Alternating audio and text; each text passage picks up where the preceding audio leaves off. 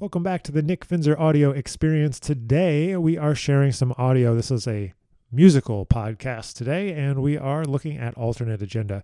Now, Alternate Agenda is one of the first tunes that I wrote when I decided I wanted to have a band. I actually decided to start my band after having a band when I was in college. When I was at the Eastman School of Music in Rochester, New York, I had a fusion funk band that we did for a long time.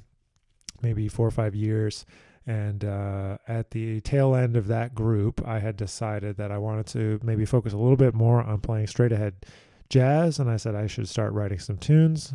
And one technique that I've always used to work on specific musical or theoretical concepts is to write a tune. So how do I use this thing that I don't understand in a context of a piece of music? So in this piece, Alternate Agenda, I first recorded it on Exposition, my very first record that came out in 2013, but recorded it in 2012.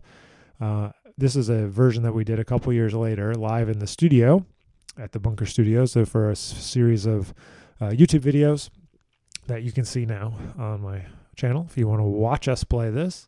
But this deals with three things that I was trying to figure out having to do with modes and the difference between modes with 7 notes and modes with 8 notes. So not to get too nerdy and theoretical here, but the first A section deals with melodic minor versus Dorian minor, and then the bridge deals with different iterations of the diminished. So I was really trying to sort this all out at this time, and when I wrote it, and it was always a good tool for me. So hopefully you can hear us working some of that stuff out, and I hope you enjoy Alternate Agenda. You can find it on streaming, and you can find it also on my very first record, Exposition. So thanks for listening, and we'll catch you in the next one.